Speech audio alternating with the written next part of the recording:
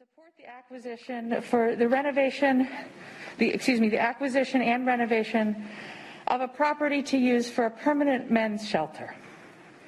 This will match the $3 million commitment made by the county executive in his executive budget that was released a short time ago. The property being acquired is at 4111 East Town Boulevard. It will cost about $1.3 million to purchase. A second adjacent property is also being looked at for added space. And we selected this site after an extensive search by the City Real Estate Division, which examined between 15 and 20 different properties that met the specified criteria, which included size, serviced by public transit, not immediately proximate to schools, and another few things on that list. This new facility, when it's finished, will provide a home for shelter services that have operated out of downtown churches for the past 35 years. That church space was generously donated by Grace Episcopal Church, and overflow space, when needed, has been offered by St. John's Lutheran Church and First United Methodist Church. In recent years, these shelters have needed to serve as many as 175 men per night. And our community owes these institutions and Porchlight, the shelter operator, a debt of gratitude for the services they have offered to some of the most vulnerable members of our community. And I want to send special thanks to Reverend Jonathan Greiser of Grace Episcopal, Reverend Peter Beeson of St. John's, Reverend Mark Fowler, and Reverend Karen Andro of First United Methodist for their work in helping us to take care of our homeless population. The need for a more functional space has long been known. The existing space has proved unable to provide safe shelter during the COVID-19 pandemic, which forced us as a community to turn temporarily to the Warner Park Community Recreation Center. But the need for a purpose-built shelter in Madison has been talked about for years, and now is the time for us to act. The appeal of this property acquisition is that it provides both a structure that can be fairly quickly converted to use as an overnight shelter and a site large enough to accommodate a broader array of services. Our ultimate goal is to develop a purpose-built shelter facility to support single homeless men. Our aim is to do more than just offer a place to sleep. It is to offer a full range of supports that can lead users to a more stable long-term housing. In other communities, we see successful efforts offering a range of services, including on-site help with employment. In Minneapolis and St. Paul, the facilities also provide temporary low-cost housing for men working low-wage jobs. And our task next is to build on the conversations that have already begun regarding the scope of services that we wish to provide. Those decisions, which will be made collaboratively by the city, the county, and other community stakeholders, will in turn determine the scale and design of a new facility. This property acquisition is intended to address the need for a permanent shelter, but unfortunately will not help us meet the immediate need for more shelter space this winter. That is a problem that city staff are working hard, again, in collaboration with the county and the community, to solve. I'd like to acknowledge Alder Sambabalde, who is here. The new site is in his district. And then I'd like to turn it over to the county executive to say a few words. Thank you, Mayor. I appreciate your partnership, and I want to thank both the city and the county teams who have been working on this, Jim O'Keefe and company, and on the county side, Casey Becker and others, for all of the hard work that you've been putting in. It's much appreciated. Our community works best when we all work together, And this is a perfect example of what can happen when people partner in the best interest of our community. One great example of this over the past few years has been the Beacon Day Resource Center, a partnership between the city, the county, United Way, Catholic Charities, and others who have come together to support homeless folks in our community during the day, not only with a place to stay, a warm place in the winter and a place to cool off in the summer, but a place where they can gather and have access to resources that they may need, be it for becoming rehoused, be it for any kind of counseling they may need, etc.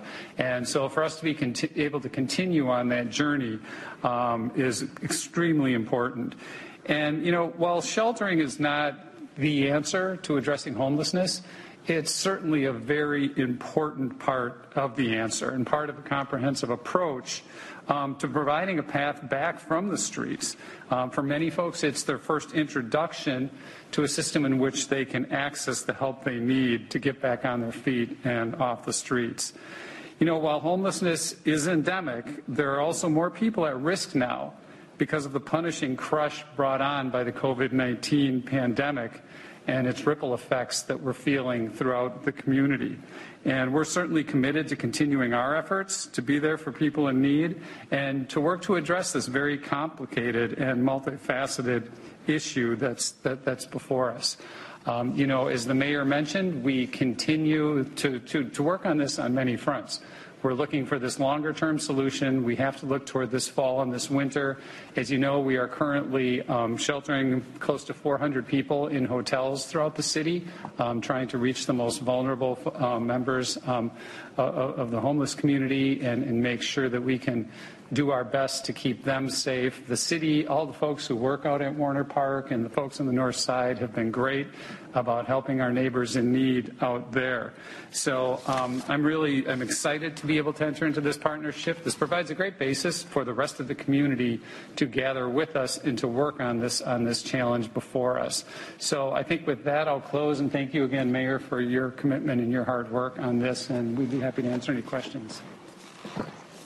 Thanks. We also have Jim O'Keefe, who's the Director of the Community Development Division here, who can answer more specific questions.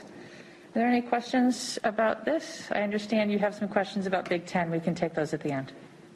Mayor, you touched on this, but why again did you feel this site was preferable to the other number of sites that you also evaluated? That's a great question. This site, there is probably no perfect site. But this site had the best combination of what we needed and the availability in terms of the time frame. There were other sites that we looked at that might have been preferable for other reasons, but they weren't available for a year or more. There are other sites that didn't fit the criteria in terms of size. So we really did look at a very broad range, and this ended up being the one that had the best mix of, again, both criteria and the time frame for availability. The Beacon is downtown. The religious communities that have hosted people in need of housing are downtown largely. Is that going to be a challenge at all to be out on the far east side? Well, one of the things that we were looking for was a site that would be very proximate to transit. And as you know, the East Wash corridor will be the future bus rapid transit corridor. So I actually think that this site will be very well served by transit, and while certainly folks will be needing to take transit back and forth, I think that the transportation options at this site are actually greater than some of the other sites that we looked at. Since you and Tony just referenced the churches, will this be in addition to those, or will Grace and the others no longer be these people? Well, as you know, right now, there are no folks housed at Grace. We moved everybody either into hotels or into the Warner Park Center due to the COVID-19 pandemic. And I'm referring to because this yes, will be built for. Yeah. So it is our plan that we do not have to return people to the churches. It's our preference to be able to find solutions that will allow folks to. I am assuming that the COVID-19 pandemic is not going to go away anytime soon. and that we will need to be practicing physical distancing and other safety measures through at least next summer, if not all of next year. And so we're going to continue to provide shelters that allow that for our homeless community. And eventually this shelter, within approximately 12 to 18 months, will be ready so that we can move people into it. But I don't see us going back to the churches, hopefully ever. Are you going to say more about options in the short term? And if not now, what kind of timeline is the city working on to find those solutions? Yeah, so we've been working for weeks, if not months, on a wintertime solution. The challenge, of course, is that we do see increased numbers in wintertime, probably or potentially more than we can accommodate at the Warner Park Center right now. So we are narrowing in on options for wintertime, and I'm hopeful that we'll be able to announce something soon. You know, County Executive Parisi, you can correct me if I'm wrong, but wasn't there some discussion at the beginning of the pandemic as to the potential for at least some portion of the Alliant Energy Center to possibly also serve a Warner Community Center type role for people who have no housing?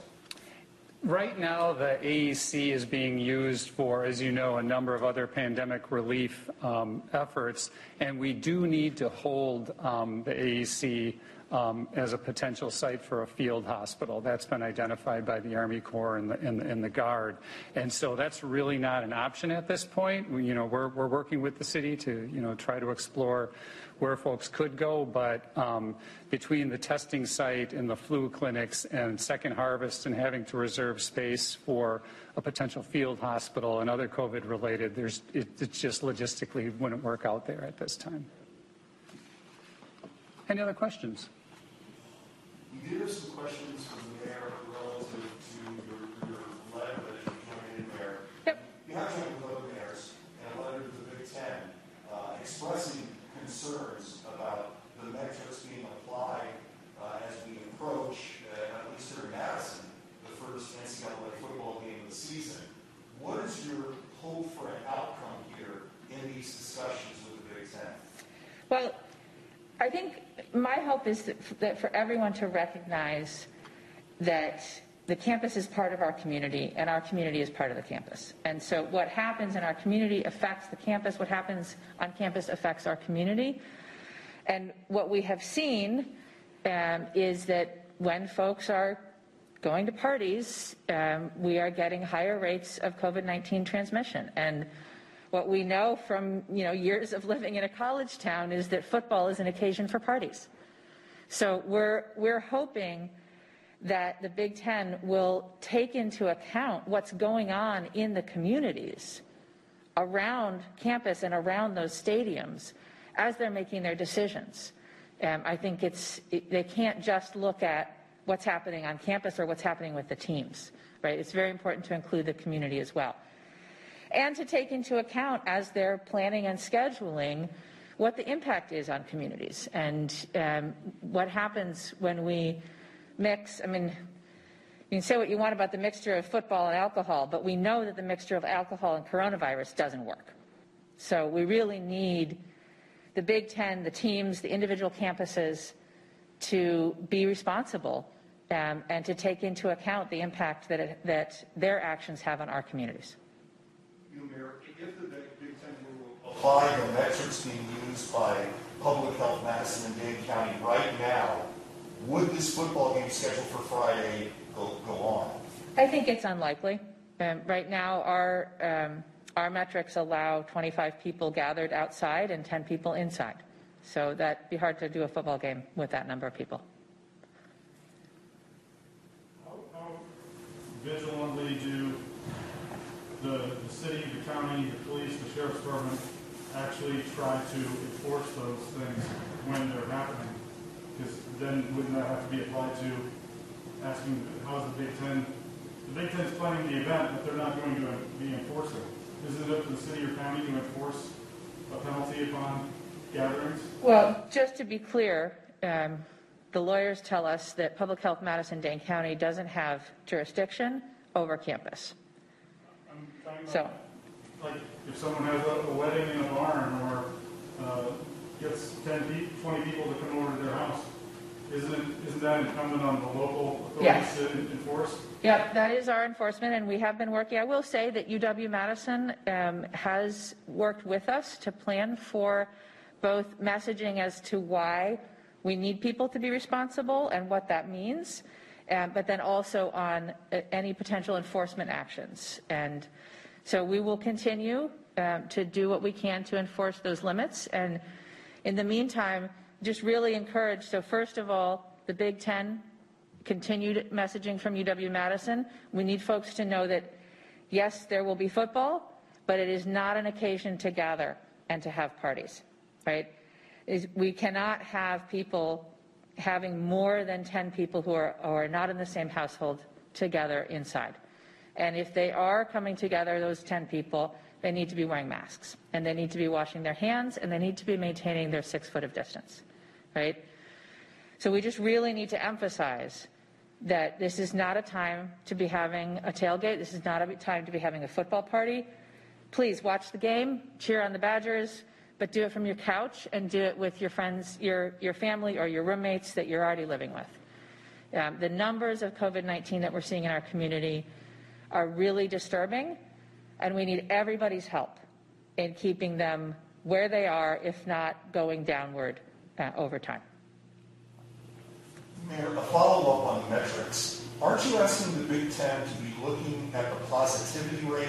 This is beyond the standing order in terms of number of people per gathering, but aren't you wanting them to tweak their analysis to take into account the positivity rate? Yes, absolutely, because again, the campus is the community and the community is the campus. There's no imaginary wall between Camp Randall and the rest of the city, right? So the positivity rate here in Madison and Dane County impacts UW, and what happens on campus impacts the rest of the community. So I do think it would be prudent for them to take into account what's happening in the communities around their stadiums. And currently, they're just looking at the campus population, specifically those involved in any way, shape, or form. So I can't answer questions for the Big Ten, Okay. but is there maybe one last question? All right, thank you very much. Appreciate you all coming.